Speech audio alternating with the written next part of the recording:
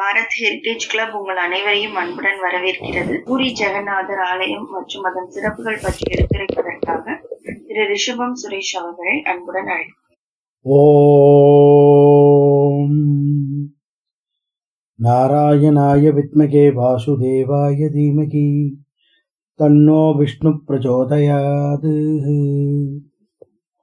புராண ஸ்தலங்கள் வரிசையில் ஒவ்வொரு நாளும் ஒரு ஆலயங்கள் என்ற வகையில் ராஜமன்னார்குடி, ஸ்ரீமுஷ்ணம், சிம்மாச்சலம், கூர்ம அவதாரம் கொண்ட ஸ்ரீகாக்குளம் போன்ற ஆலயங்களை, அதனுடைய தாத்பரியங்களையும் அது அமைந்திருக்கக்கூடிய சிறப்பான பகுதிகளையும் நாம் சென்று பார்த்தோம். அவற்றில் 2 தமிழ்நாட்டிலும் 2 ஆந்திர மாநிலத்திலும் அமைந்திருந்தது. இந்த 5வது புராண ஸ்தலமாக இருக்கக்கூடிய பூரி ஜெகநாதர் ஆலயம் ஒடிஷா மாநிலத்தினுடைய புவனேஸ்வர் என்று சொல்லக்கூடிய நகரத்திலிருந்து 60 கிலோமீட்டர் தொலைவிலே அமைந்திருக்கக்கூடிய உலக புகழ்பெற்ற ஒரு ஆலயம். பாரதத்தினுடைய பூகோள படத்திலே பார்க்கிற பொழுது 4 பகுதிகளிலேயும் 4 ஆலயங்களை அழகாக தரிசிக்கின்ற வகையிலே இருக்கக்கூடியது. அவற்றிலே அதனுடைய கடற்கரை பகுதியில் அமைந்திருக்கக்கூடிய ஆலயங்களிலே 3ஆக அமைந்து, ஒருபுறம் துவாரகை, ஒருபுறம் ராமேஸ்வரம், ஒருபுறம்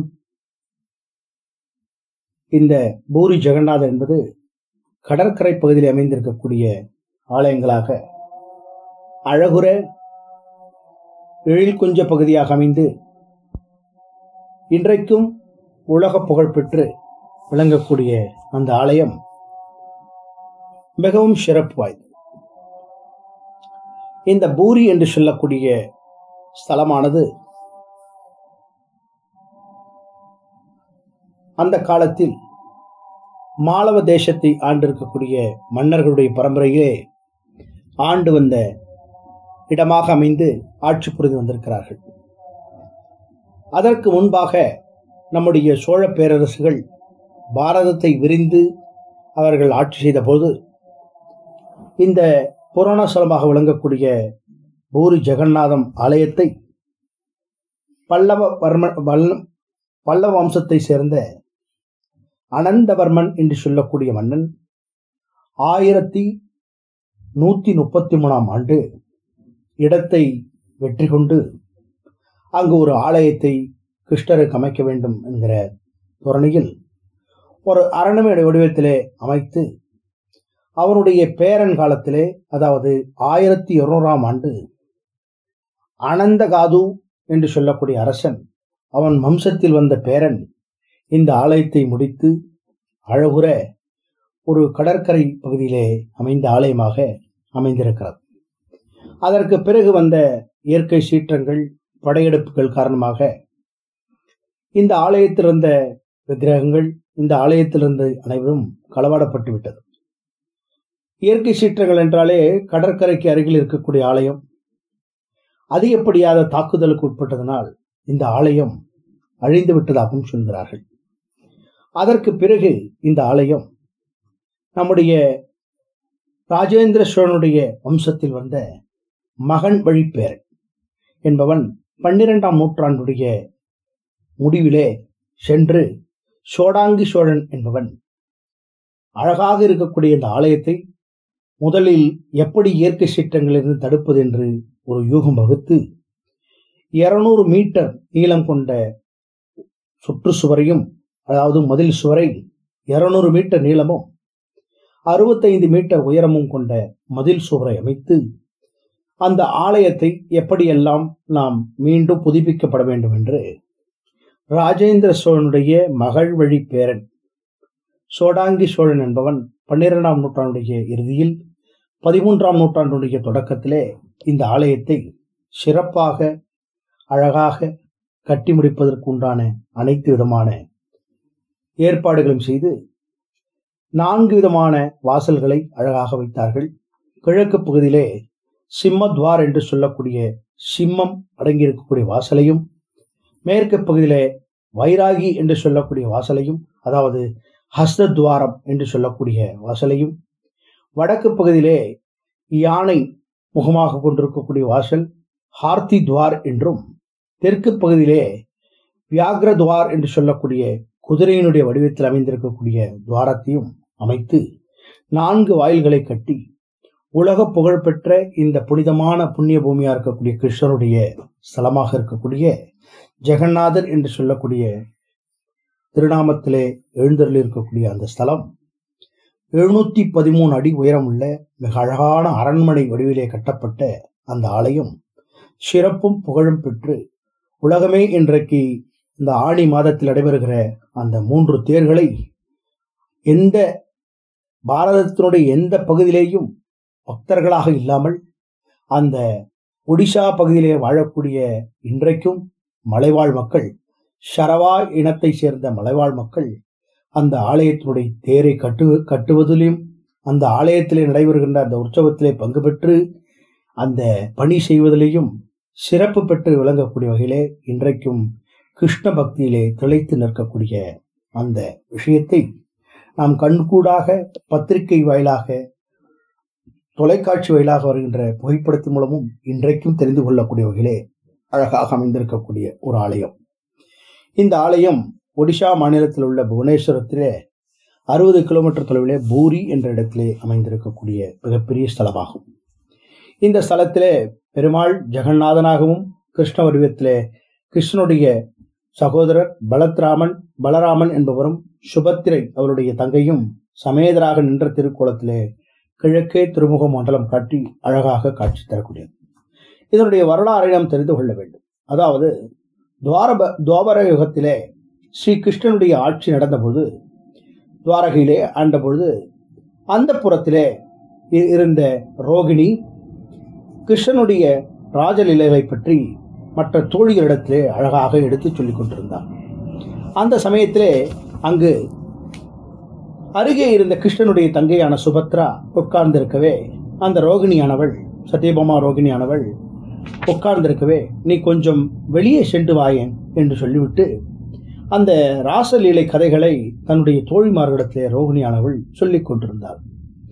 அப்பொழுது கதவானது மூடப்பட்டு அழகுற வெளியே நின்று கேட்டுக்கொண்டிருந்த சுபத்ரா சிறிது நேரத்திலே அங்கே அவனுடைய சகோதரனான பலராமன் வருகிறார். ஏன் வெளியே நிற்கிறாய் சுபத்ரா, என்ன காரணம் என்று தன் தங்கையை பார்த்து கேட்கிறார். அவர் நடந்ததை சொன்னார். நான் உள்ளேதான் அமர்ந்திருந்தேன். அந்த புறத்திலே ரோகிணியுடைய தோழிகளோடு பேசிக் கொண்டிருக்கிறார். கிருஷ்ணன் நடந்த அந்த காலத்து லீலைகளை சொல்லிக் கொண்டிருக்கிறார். அந்த சமயத்தில் அவர்களுக்கு நான் இருந்தால் சங்கோஜமாக இருப்பது என்பது வெளியில் இருக்க சொன்னார்கள் என்று சொன்னார். அப்படியா என்று அவள் நடந்ததை சொன்னது பிறகு பின்னர் பலராமனும் சுபத்ராவும் கதவுக்கு வெளியே இருந்தபடியே அந்த ரோகிணி சொல்லக்கூடிய கிருஷ்ண லீலைகளை கேட்டு ஆனந்தமடைந்தனர். அப்பொழுது அந்த சமயம் பார்த்து கதையை தோற்றுவதற்கே வருவார்களே, துர்வாசர் வருவார், இல்லை என்றால் நாரதர் வருவார். இதோ வந்து விட்டார் நாரதர். ஏன் நிற்கிறீர்கள், என்ன காரணம்? அவர்களுக்கு உடனே சொல்ல வேண்டியமே. இந்த ரோகிணியானவள் கிருஷ்ணனுடைய ராசலீலைகளை இங்கு சொல்லிக் கொண்டிருக்கிறார் தொழிலிடத்திலே. எங்களை வெளியில் நிறுத்திவிட்டார்கள். வெளியில் நிறுத்திவிட்டாரா? அப்படியா? நிற்கக்கூடாதே, நீங்கள் நின்று காட்சி தரக்கூடியவர்களாச்சே, ஏன் இப்படி நிற்கிறீர்கள் என்று உசிப்பி விட்டு விட்டார். உடனே இவர்கள் மூவரும் அழகாக, கிருஷ்ணனும் இந்த பலராமனும் சுபத்ராவும் அழகாக நின்று இந்த கிருஷ்ணருடைய லீலைகளை சொல்லக்கூடிய காட்சியை கேட்டுக்கொண்டிருக்கும் பொழுது நாரதரானவர் கிருஷ்ணரிடத்திலே கேட்கிறார். நீங்கள் எனக்கு காட்சி அளித்தீர்கள், எனக்கு மகிழ்ச்சிதான். இதே போன்று இந்த பூலோகத்திலே நீங்கள் மூவரும் காட்சி அளிக்க வேண்டும் என்று சொல்கிறார். உடனே அப்படியே ஆகட்டுமே என்று அந்த காட்சி அளிக்கிறேன் என்று சொல்லிவிட்டு நாரதருக்கு சொல்லிவிட்டு மறந்து விடுகிறார். இப்படி இந்த காட்சியானது எப்படி அங்கு வந்தது, எப்படி அந்த வரலாறு தோன்றியது என்பதை நாம் தெரிந்து கொள்ள வேண்டும். அதாவது முன்னொரு காலத்திலே அந்த பூரியை ஆண்டு வந்தவன் மாளவ நாட்டு மன்னனான இந்திரத்யும்னன் என்று சொல்லவன். இந்த இந்திரத்யும்னானவன் நன்றாக ஆட்சி புரிந்து வந்துகிற சமயத்திலே காட்டுப்பகுதிக்கு சென்று ஏதோ அந்த பகுதியிலே ஒரு அமைதியான சூழலை அனுபவித்து வரலாம் என்று சென்று விட்டான். அப்பொழுது ஏதோ ஒரு நிமிடத்திலே கிருஷ்ணனுடைய எண்ணம் வருகிற பொழுது அந்த கிருஷ்ணனை நினைத்து ஒரு நிமிடம் அவன் தியானம் செய்கின்றான். அப்பொழுது தியானம் செய்கின்ற பொழுது கிருஷ்ணனுடைய தரிசனத்தை பெற வேண்டுமே, எப்படி பெறுவது என்று அவன் அழகாக தரிசித்து வருகின்ற சூழ்நிலையில் அவனுடைய கனவிலே அசரீரியாக தோன்றி அந்த பகுதியிலே கிருஷ்ணனானவர் அசரீரியாக பேசுகின்றார். என்ன சொல்கிறார்? உன்னுடைய ஆட்சி பகுதியிலே இருக்கக்கூடிய கடற்கரையிலே ஒரு அழகான மரம் ஒன்று மிதந்து வரும். அந்த மரத்தை எடுத்து பூஜை செய்து அதிலே என்னை சிலை ரூபமாக வடித்து அந்த பூஜை செய்து அதற்கு ஆலயம் கட்டி வைத்து நீ சிறப்பாக கொண்டாட வேண்டுமாய் கேட்டுக்கொள்கிறேன் என்று சொல்லிவிட்டு அசரீரி மறைந்து விட்டது. இப்படியாக அசரீரி மறைந்த பிறகு உடனடியாக அந்த மாளவ நாட்டை ஆண்டு கொண்டிருந்த அந்த பூரி தேசமானது மாளவ நாட்டினுடைய பகுதியாக அமைந்திருக்கக்கூடிய தலைநகரமானது. அந்த இந்திரத்யும்னன் தன்னுடைய காவலாளிகளை அழைத்து, படை வீரர்களை அழைத்து, நீங்கள் கடலுக்கு செல்லுங்கள், அந்த கடற்கரையிலே மிதந்து வரக்கூடிய அந்த மரத்தை எதுவும் செய்யாமல் அப்படி எடுத்து வாருங்கள் என்று சொல்ல 2 தினங்கள் பார்த்து கொண்டே இருக்கிறார்கள். கண்பிடித்து எந்த மரம் வருகிறதோ அந்த மரத்தை எடுத்து செல்ல வேண்டுமே, அரசன் உத்தரவிட்டு விட்டானே என்று சொல்லி பார்க்கிற பொழுது ஒரு நாள் அதிகாலை ஒரு மரம் மிதந்து வந்தது. அந்த மரத்தை அழகாக எடுத்துக்கொண்டு நேரடியாக காலை விழித்தவுடன் உதயாதி நாழிகளே சென்று இந்திரத்யும்னன் அரசனுடைய முன்பு வைத்து நமஸ்காரம் செய்கிறார்கள். உடனே அந்த இந்திரத்யும்னன், தொடாதீர்கள், உடனடியாக அந்த ராஜரிஷி அழைத்து இதற்கு சரியாக கிரமமாக பூஜை செய்யுங்கள் என்று பூஜையை செய்து உடனடியாக தச்சன் ஒருவனை, அரசவினுடைய தச்சனை வர சொல்கிறார். இதை அழகாக கிருஷ்ணர் வடிவத்திலே பலராமர் வடிவத்தையும் சுபத்ரா வடிவத்தையும் இதை அழகாக வடிவமைக்க வேண்டும் என்று சொல்கிறார்.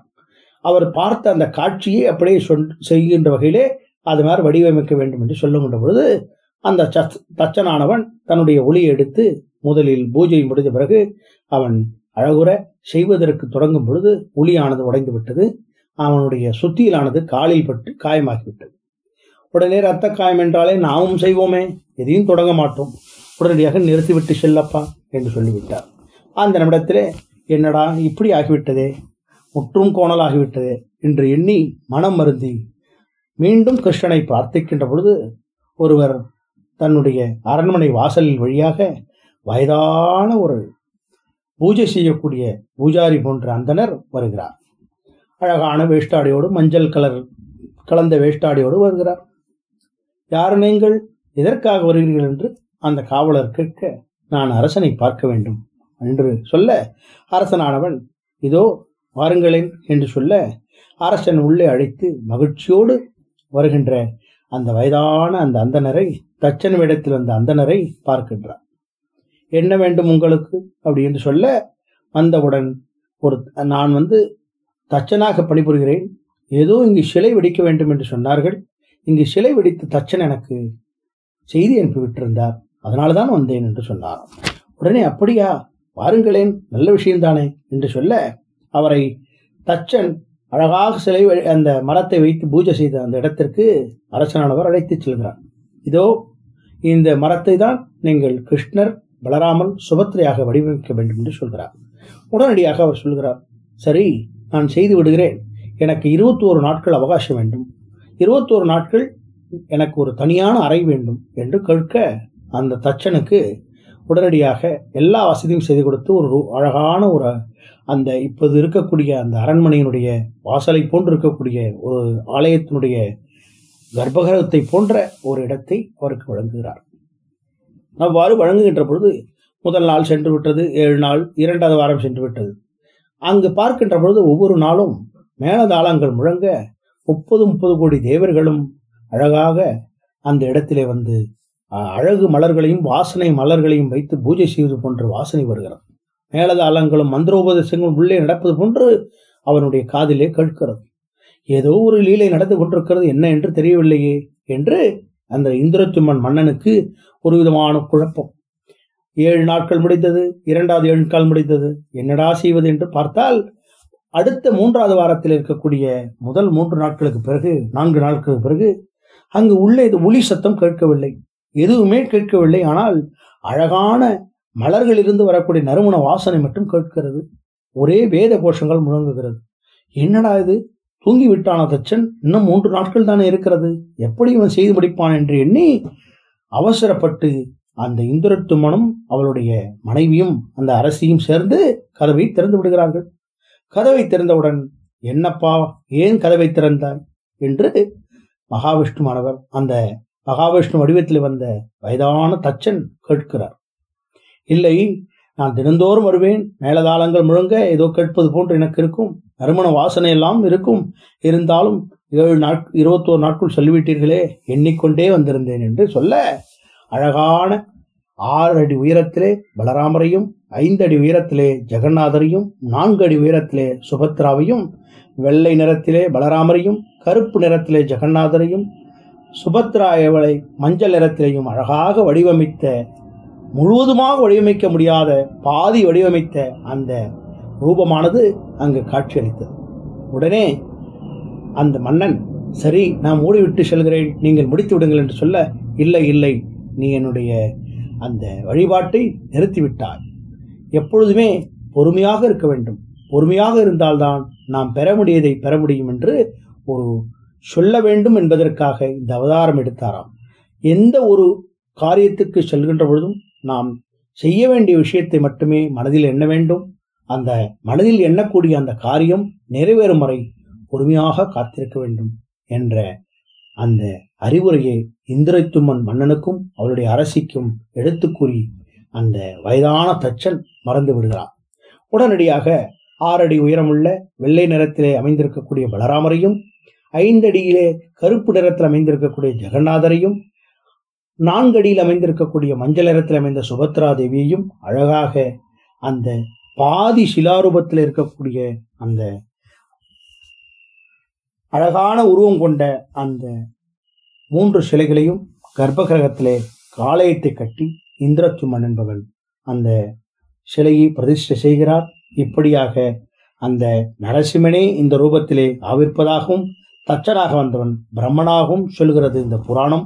இப்படி புராணத்தின் வாயிலாக தெரிந்து கொண்ட இந்த ஸ்தலம் பூரி ஜெகநாதர் ஆலயத்திலே உள்ள இந்த தெய்வத்தின் திருமேனியானது மற்ற திவ்ய தேசங்களிலே உள்ள சிற்பங்களைப் போல ஆகம சாஸ்திரப்படி அமையாமல் இங்கு சாதாரண சிலாரூபத்திலே மரத்தால் ஆன, அதாவது தாரு என்று சொல்லக்கூடிய மரத்தால் ஆன இந்த மரத்திலே செய்யப்பட்ட பாதி முடிந்த சிற்ப வடிவத்திலே அமைந்த சிலாரூபத்தை இங்கு வைத்து வழிபடுகிறார்கள். இந்த சக்தி வாய்ந்த இந்த சிலாரூபம் மிகவும் புனிதமும் புண்ணியமும் பெற்று அந்த இடத்திலே மிகப்பெரிய ஆலயமாக கட்டப்பட்டு பல மன்னர்கள் கட்டி 1133ஆம் ஆண்டு தொடங்கப்பட்டு 1200 கட்டப்பட்ட அந்த ஆலயம் மீண்டும் அது இயற்கை சீற்றத்தால் மறைந்த பிறகு 4 துவாரங்களை வைத்து ராஜேந்திர சோழனுடைய பேரன் மகன் வழி வந்த பேரன் சோடாங்கி சோழன் அதற்கு மதில் சுவர்களை அமைத்து சிறப்பு சேர்த்த தமிழர் பரம்பரையிலே 65 மீட்டர் உயரமும் 200 மீட்டர் நீளமும் கொண்ட மதில் சுவர்களை அமைத்து அந்த இடத்திலே ஆலயத்தை கட்டி மிகப்பெரிய விஷயங்களை செய்து நம்முடைய சாஸ்திரப்படி இன்றைக்கும் பூஜை செய்கின்ற வகையிலே சிறப்பு பெற்றிருக்கக்கூடிய ஸ்தலம். 12 ஆண்டுகளுக்கு ஒரு முறை இந்த பிரதிஷ்டை செய்யப்படுகிற இந்த சிலாரூபம் கடலிற்கு எடுத்து செல்லப்பட்டு மீண்டும் புதிய மரத்திலான மரத்தை எடுத்துக்கொண்டு தச்சனை கொண்டு ஒவ்வொரு 12 ஆண்டுகளுக்கு ஒரு முறை இந்த சிலாரூபம் கர்ப்பகிரகத்தில் வைக்கப்படுகிறது. இப்படி அந்த பூரி ஜெகநாதர் ஆலயத்தினுடைய சிறப்பு இப்படி அமைந்திருக்கிறது. இப்படி சிலைகளாக பிரதிஷ்டை செய்யப்பட்டு இன்றைக்கும் வழக்கமாக உள்ளக்கூடிய இந்த சிறப்பு பெற்றிருக்கக்கூடிய இந்த ஸ்தலத்திலே பெருமாளாக பூரியினுடைய ஸ்தலத்திலே ஜெகநாதன் கிருஷ்ணனாகவும் பலராமன் அவனுடைய சகோதரர் சுபத்ரா 3 பேரும் சமவேதராக நின்ற திருக்குளத்திலே கிழக்கே திருமுகத்திலே தரிசனம் தருகிறார்கள். இந்த இடத்தினுடைய தீர்த்தமாக மார்க்கண்டேய தீர்த்தம், வருண தீர்த்தம், ரோகிணி தீர்த்தங்களை சமுத்திர ஸ்தானமும் இருக்கக்கூடிய வகையிலே அமைந்திருக்கக்கூடிய சிறப்பை பெற்றிருக்கக்கூடிய புராண ஸ்தலமாகிறது. இந்த ஆலயத்தினுடைய விமானம் இந்திர விமானம் என்றும் ஸ்ரீ மந்திர விமானம் என்றும் சொல்கிறார்கள். தலவிருட்சம் ஆலமரத்தை சொல்கிறார்கள். தரிசனம் பெற்றவர்கள் இந்திரத்துமன் என்று சொல்லப்படுகிறது. இப்படி சிறப்பும் பெருமையும் புண்ணியமும் வாய்ந்த பூரி ஜெகநாதத்திற்கென்று சில அதிசயமான விஷயங்கள் இருக்கிறது. அந்த அதிசயமான விஷயங்கள் என்னவென்றால், இந்த ஆலயம் மட்டுமே ஒவ்வொரு ஆண்டும் 3 சுபத்ராவுக்கும் ஜெகநாதருக்கும் பலராமருக்கும் தேர்கள் செய்யப்படுகிறது. அந்த தேர்களை செய்வதற்கு அருகில் இருக்கக்கூடிய ஒடிஷா காட்டிலிருந்து எடுத்து வரப்பட்ட மரத்திலிருந்து புதியதாக செய்யப்பட்டு ஒவ்வொரு ஆண்டும் தேர்கள் ஓட்டப்படுகிறது. இப்படி 3 தேர்களும் ஒவ்வொரு தேரும் 45 அடி, 44 அடி, 40 அடி என்ற வகையிலே 3 தேர்களையும் அருகில் இருக்கக்கூடிய அந்த வனப்பகுதியில் அமைந்திருக்கக்கூடிய மலைவாழ் மக்களாக இருக்கக்கூடிய ஷரவா என்று சொல்லக்கூடிய இனத்தை சேர்ந்தவர்கள் இந்த கைங்கரியங்களை செய்து இன்றளவிலையும் அவ்வளவு பெரிய தேரை இழுத்து அழகாக இன்றைக்கு சிறப்பு சேர்த்து ஒவ்வொரு தேருக்கும் ஒரு அழகான வடிவத்தில் அமைந்த ஒரு மஞ்சள் கலர், அதாவது மஞ்சள் நிறத்தையும் சிகப்பு நிறத்தையும் வெள்ளை நிறத்தையும் கொண்ட துணிகளால் அலங்கரிக்கப்பட்டு மிகப்பெரிய தேரானது இன்றைக்கும் அந்த இடத்திலே 7 நாட்கள் நடைபெறக்கூடிய அந்த தேரிலே முதல் தேரிலாக இருக்கக்கூடிய அந்த கிருஷ்ணர் அமரக்கூடிய தேரிலே, அதாவது ஜெகநாதர் அமரக்கூடிய தேரானது 16 அம்சங்களை கொண்ட 16 விதமான அமைப்புகளை கொண்ட பீடங்களை வைக்கப்பட்டு 16 கலைகள் என்று சொல்லுவார்களே, அதை வைக்கப்பட்டு 4 வேதங்கள் என்பதற்காக 4 அழகான குதிரைகள் பூட்டப்பட்டு வரக்கூடிய தேராகவும், பின்பு வரக்கூடிய இதில் 16 விதமான சக்கரங்கள் பூட்டப்பட்டு அழகாக வரக்கூடிய அந்த பலராம தேரும் சுபத்ரா தேரும் பின்னாடி வரக்கூடிய அமைப்பிலே சிறப்பு சேர்க்கப்பட்டு இன்றைக்கும் ஒரு சுமாராக அந்த தேரானது 7 நாட்கள் முறைப்படி இழுக்கப்பட்டு வந்து சேரக்கூடிய நாள் 7ஆம் நாளாக வந்து அமையுமாம். அப்படி சிறப்பு சேர்க்கப்பட்ட அந்த ஆலயத்திலே 10 லட்சத்திலிருந்து 20 லட்சம் மக்கள் கலந்து கொண்டு சிறப்பு சேர்க்கக்கூடிய ஒரு அதிசயமான ஒரு தேராக அமைந்திருக்கக்கூடியது. இந்த கொரோனா தொற்று காலத்திலே 2 ஆண்டுகளாக நடைபெற முடியாமல் சென்றுவிட்டது என்பதை நாம் தெரிந்து கொண்டோம். கடந்த ஆண்டு நடைபெற்றதாகவும் செய்தியாக தெரிந்து கொண்டோம். இப்படி இன்னும் சிறப்பு வாய்ந்த இந்த ஆலயத்தினுடைய கோபுரம் 713 அடி உயரம் கொண்ட இந்த கோபுரத்திலே ஒவ்வொரு நாளும் 52 அடி நீளம் கொண்ட சூரியன் பொறிக்கப்பட்ட அந்த கொடியானது ஒவ்வொரு நாளும் சென்று மேலே காலை ஏறுவார்கள். 11 மணிக்குள்ளே சென்று அந்த கொடியை மேலே வைக்கப்படுகிற அந்த சூரிய அம்சம் பொருந்திய அந்த கலசத்திற்கு மேலே கட்டக்கூடிய வகையிலே இன்றைக்கும் அமைந்திருக்கிறது. அந்த கொடியானது 1800 வருடங்களாக ஒவ்வொரு நாளும் புதிய கொடிகளை கட்டி மாற்றுகிறார்கள். அதில் என்ன ஒரு சிறப்பம்சம் என்றால், அந்த கொடியானது காற்று அடிக்கக்கூடிய திசைக்கு எதிராக பறக்கக்கூடிய வகையிலே அமைந்திருக்கக்கூடிய விஞ்ஞானத்தையே மாற்றி அமைக்கக்கூடிய வகையிலே சக்தி பொருந்திய கொடியாக பறந்து கொண்டிருக்கிறது. அது அனைத்தையும் பார்க்கின்ற போது அந்த கிருஷ்ணருடைய லீலையாக சொல்கிறார்கள்.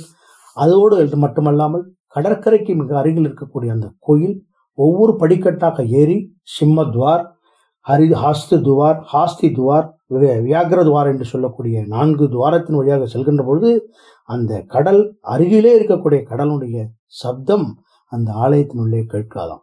அப்படியாக வடிவமைக்கப்பட்டு அந்த சப்தத்தை எப்படி உள்ளே தடுத்தார் என்று தெரியாத வகையிலே அழகுற அமைந்திருக்கிறது. இன்னும் சொன்ன சிறப்பு என்றால், அந்த மேலே இருக்கக்கூடிய ஆலயத்தினுடைய கோபுரத்தின் மேலே இன்றைக்கும் எந்த பறவைகளும் பறக்காதாம். எந்த பறவைகளும் அமர்ந்து பார்க்கக்கூடிய வகையிலே இல்லாத வகையிலே அந்த வடிவமைக்கப்பட்ட கோபுரம் அப்படி சிறப்பு வாய்ந்த கிருஷ்ணரின் மேல் நாம் அமருவதா என்று எண்ணிக்கொண்டு பறவைகளே அவர் மேல் பறக்காத வகையிலே இன்றைக்கும் ஒரு சபதம் எடுத்துக்கொண்டிருக்கக்கூடிய ஒரு சிறப்பான புராண ஸ்தலம் இந்த பூரி ஜெகநாதம் என்பதை எடுத்து சொல்லி, நாம் ஒவ்வொருவரும் இந்த புண்ணியமாக இருக்கக்கூடிய இந்த பூரி ஜெகநாத் ஆலயத்தை சென்று தரிசிக்க வேண்டும். அப்படி தரிசிக்க முடியாதவர்கள் சென்னைக்கு அருகிலே அழகாக இருக்கக்கூடிய பனையூர் என்ற கிராமத்திலே இதே போன்ற ஆலயம் கடற்கரையிலே அமைக்கப்பட்டிருக்கிறது. அந்த ஆலயத்தில் அப்படி வாய்ப்பு இருப்பவர்கள் சென்று தரிசிக்கக்கூடிய அமைந்திருக்கிறது. இப்படி சிறப்பும் பெருமையும் வாய்ந்த இந்த பூரி ஜெகநாதர் ஆலயம் இப்படியாக அமைந்து இந்த ஆலயத்தை ஸ்ரீ ஆதிசங்கரர், ஸ்ரீ ராமானுஜர், ஸ்ரீ சைதன்ய மகாபிரபு, ஸ்ரீ மாத்வர் இவர்கள் வந்து வணங்கி வழிபட்டு சிறப்பு சேர்த்திருக்கிறார் என்ற செய்தியோடு நாம் பூரி ஜெகநாதர் ஆலயத்தினுடைய தரிசனத்தை முடித்துக்கொண்டு, இது பூரி ஜெகநாதருக்கு இன்னும் ஏதாவது சிறப்பு இருக்குமேயானால் ஸ்ரீ ஸ்ரீனிவாஸ் அவர்கள் சொல்ல கேட்போமா? நமஸ்காரம் அடியேன். ஆழ்வார் எம்பெருமானார் ஜியர் திருவடிகளே சரணம். ஓம் நமோ நாராயணாய. திவ்யமாக எடுத்துரைத்தீங்க. ஜெகநாத அஷ்டகம்னு ஆதி சங்கராச்சாரியர் அவர்கள் மறுபடி செய்ததாக அறிகின்றேன். அது ஒரு அஷ்டகம்னாலே 8 ஸ்லோகங்கள் உடையது. அட்லீஸ்ட் ஒரு ஸ்லோகத்தை நாம பார்ப்போம். இன்னும் சில மீனிங் ஒரு 2 மினிட்ஸ்ல அதை பத்தி சொல்லலாம். இதுல யூடியூப்ல பாத்தீங்கன்னா நிறைய பேர் நிறைய ராகங்களோட பாடியிருக்காரு. பாட ரொம்ப நல்லா இருக்கும். Very divine music. ஆதிசங்கரருடைய அந்த ஒரு எம்பெருமானுடைய அழகை பற்றியும், தேவர்கள் எல்லாம் போற்றி வணங்கியவை பற்றியும், அந்த விருந்தாவன கஷேத்திரம் எப்படி இருந்தது பற்றியும், அப்புறம் அந்த கண்ணனது கருணை குணங்களை பற்றியும் வார்த்தைகள் ஒன்னொன்றையும் விவரிக்க முடியாத வகையில திவ்யமாக அவர் விவரிச்சிருக்கார். ஒரே ஒரு ஸ்லோகம் நம்ம இங்க பார்க்கலாம்.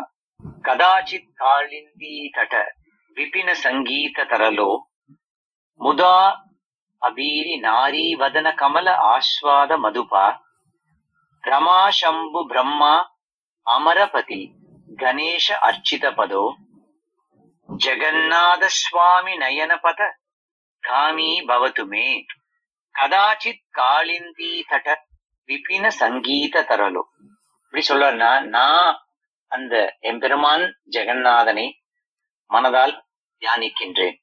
அந்த ஜெகநாதன் எப்பேற்பட்டவன் அப்படின்னா, அந்த பிருந்தாவனம் என்னும் அந்த கஷேத்திரத்துல காளிந்தி, அதாவது இந்த யமுனை நதி கரையில இருக்கக்கூடிய, அந்த யமுனையின் கரையில இருக்கக்கூடிய அந்த பிருந்தாவனத்துல தனது குழலை ஊதி அந்த கானம் அந்த பிருந்தாவன கஷேத்திரம் எங்கும் நிறைந்திருக்கக்கூடிய வகையில, அதுவும் எப்படின்னு கேட்டா, அப்படியே அந்த இசைன்றது எப்படி ஒரு ஃப்ளோட் ஆகி வரும் இல்லையா, அப்படி மேலைக்கு போயிட்டு அப்படியே கொஞ்சம் கண்ணு மூடின்னு தியானம் பண்ணி பாருங்களேன். அந்த வேவ்ஸ் ஒரு பேட்டர்ன் ஆஃப் வேவ்ஸ். அதுவும் அந்த புல்லாங்குழல் இசை அந்த அதனுடைய ஒரு இனிமையான ஒரு இசை, ஒரு ஜென்டில். அது அப்படியே அந்த அலைகள் எல்லாம் எப்படி ஒரு வேவரி பேட்டர்ன்ஸ் கொடுக்குமோ அந்த போல இருக்கும். அத முதா அபிருத்தி நாரி வதன கமல ஆஸ்வத மதுபா, அதாவது இந்த வண்டுகள் எல்லாம் எப்படி ஒரு தாமரையில உட்கார்ந்து அந்த மகரந்தத்துல இருக்கக்கூடிய அந்த தேனி எல்லாம் உண்டு மகிழுமோ, அதை போல ஒரு சந்தோஷத்தோடு இருக்கக்கூடிய நாரி வதனம்னா இந்த இடத்துல அந்த கோபிகா ஸ்திரீகள்னு சொல்லலாம், கௌஹர்ட் விமன். இந்த இடத்துல ரமா சாம்பு பிரம்மா அமரபதி கணேஷ அர்ச்சித பதம் அப்படின்னா, மகாலட்சுமி, சம்போ மகாதேவான்னு சொல்லக்கூடிய சிவபெருமான், பிரம்மா, இந்திராதி தேவர்கள், அனைத்து இந்த வானவர்கள், இந்த தேவர்கள் எல்லாம் அவர்களுடன் சேர்ந்து பிள்ளையார் நம்ம கணேசர், இவர்கள் எல்லாம் இவர்களினால் அர்ச்சிக்கப்படுபவருமாகிய இந்த ஜெகநாத பெருமாள் ரமா சம்பு பிரம்மா அமரபதி கணேஷ அர்ச்சித பதோ ஜெகநாதஹா சுவாமி நயனபத காமி பவதுமே. இந்த ஜெகநாத சுவாமியானவன் எனது உள் அகமும் புறமும் தூய்மைப்படுத்தி, எனது நெஞ்சினை ஒருமைப்படுத்தி, எனது மனம், எண்ணம், செயல், நோக்கம் எல்லாம் அலைபாயாத வகையிலே ஒரு சேர ஒருமித்த கருத்தோடு இருக்கக்கூடிய வகையிலே அவன் செய்ய கடவன், அருள்பாலிக்க கடவன் அப்படின்னு ஆதிசங்கரர் இந்த இடத்துல சொல்றார். கதாச்சித் காலிந்தி தட விபின சங்கீத தரலோ முதா அபிரி நாரி வதன கமல ஆஸ்வத மதுபா ரமா சம்பு பிரம்மா மரா அமரபதி கணேஷ அர்ச்சித பதோ ஜெகநாத சுவாமி நயனபத காமி பவதுமே அப்படின்றது இந்த ஸ்லோகம். இது ஒரு ஸ்லோகம். இந்த மற்ற ஸ்லோகங்கள் அல்ல ஒன்னொன்னுலயே அவர் என்ன அப்படி சொல்றாருன்னா, நான் அவனை துதித்திருக்கின்றேன், நான் அந்த எம்பெருமானை மெடிடேட் பண்ணிட்டு இருக்கேன்.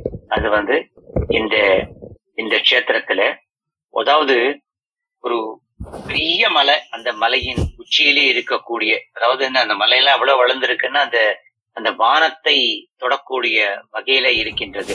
அந்த அந்த உயரமான ஒரு இடத்துல தனது பிரதர், அதாவது தனது தம்பியாகிய பலபத்ரனுடனும் சுபத்ரையுடனும் நடுவுல பாத்தீங்கன்னா அந்த புரி ஜெகநாதர் இந்த ஆலயத்துல வழிபடக்கூடிய இதுல நம்ம மூலவர்னு சொல்றோம் இல்லையா, அப்போ 3 பேரா தானே அவ இருப்பா, 3 மூர்த்திகளா தானே இருப்பா. இவர் சுபத்ரா அண்ட் பலபத்ராவால தானே இருப்பா. எதுக்குன்னா நம்மளை காத்திருட்சிக்கும் பொருட்டு இருக்க அவர்களை நான் வணங்குகின்றேன் அப்படின்றார். இன்னொரு பாசுரத்துல சுவாமின் சொன்ன மாதிரி இந்த ரதம் அப்படியே அந்த தெருக்கள் எல்லாம் போயிட்டு இருக்கு. எல்லாரும் அந்த ரதத்தை இழுத்துன்னு போறா. அப்ப என்ன, கோவிந்தா கோபாலோ, நீங்க பார்த்திருப்பீங்க இல்லையா, நம்ம ஊர்ல எல்லாம் கோயில் எல்லாம், பெருமாள் கோயில் எல்லாம் அந்த தேரெல்லாம் எடுக்கிறது. பெருமாள் கோயில், சிவன் கோயில், எந்த கோயிலுமே அந்த பெருமாளுடைய நாமத்தை சொல்லிட்டு தானே போவா. அப்போ அப்படியே அதை சொல்லிச்சு அவர் உத்து கேட்டுட்டே வருவாராம் பெருமாள். நம்ம நமத்த எல்லாம் பசங்க எல்லாம் இங்கெல்லாம் சொல்றாங்க, அவர்களுக்கெல்லாம் நம்ம நல்ல கதியை கொடுக்கணும் அப்படின்னு அந்த ஒரு ரத யாத்திரையினுடைய இதுலயும் அவர் அது காதால கேட்டு வருவாரு, மனதால நான் அனுகிரகம் பண்ணணும் அப்படின்னு. அந்த இடத்துல ஆதிசங்கரர் அந்த இடத்துல சொல்றாரு. நேரமின்மை காரணமாக நான் சுருக்கமா முடிச்சுக்கிறேன் இந்த இடத்துல. அது ரொம்ப அழகா இருக்கும். நீங்க கண்டிப்பா ஜெகநாத ஸ்தோத்திரம் சர்ச் பண்ணி பாருங்க. அப்புறம் அந்த கடைசியில அந்த அந்த பாசுரத்தினுடைய கடைசியில அவர் பல இதுல சொல்றாரு என்னன்னா, யார் இந்த ஜெகநாத அஷ்டகத்தை சொல்லுகின்றார்களோ அவர்களுக்கு இந்த with devotion and purity of mind, அத அவங்களது பாவங்களை எல்லாம் நான் கடவன், நான் போக்குவேன், போகும் அப்படின்னு ஆதிசங்கரர் இந்த இடத்துல சொல்றார். அண்ட் பியூர் ஹார்ட்டட் அவர் இந்த விஷ்ணு லோகத்தை அடைய கடவன். ஜெகநாத அஷ்டகம் புண்ணியம் எப்பட்டேத் பிரயத்த சுச்சி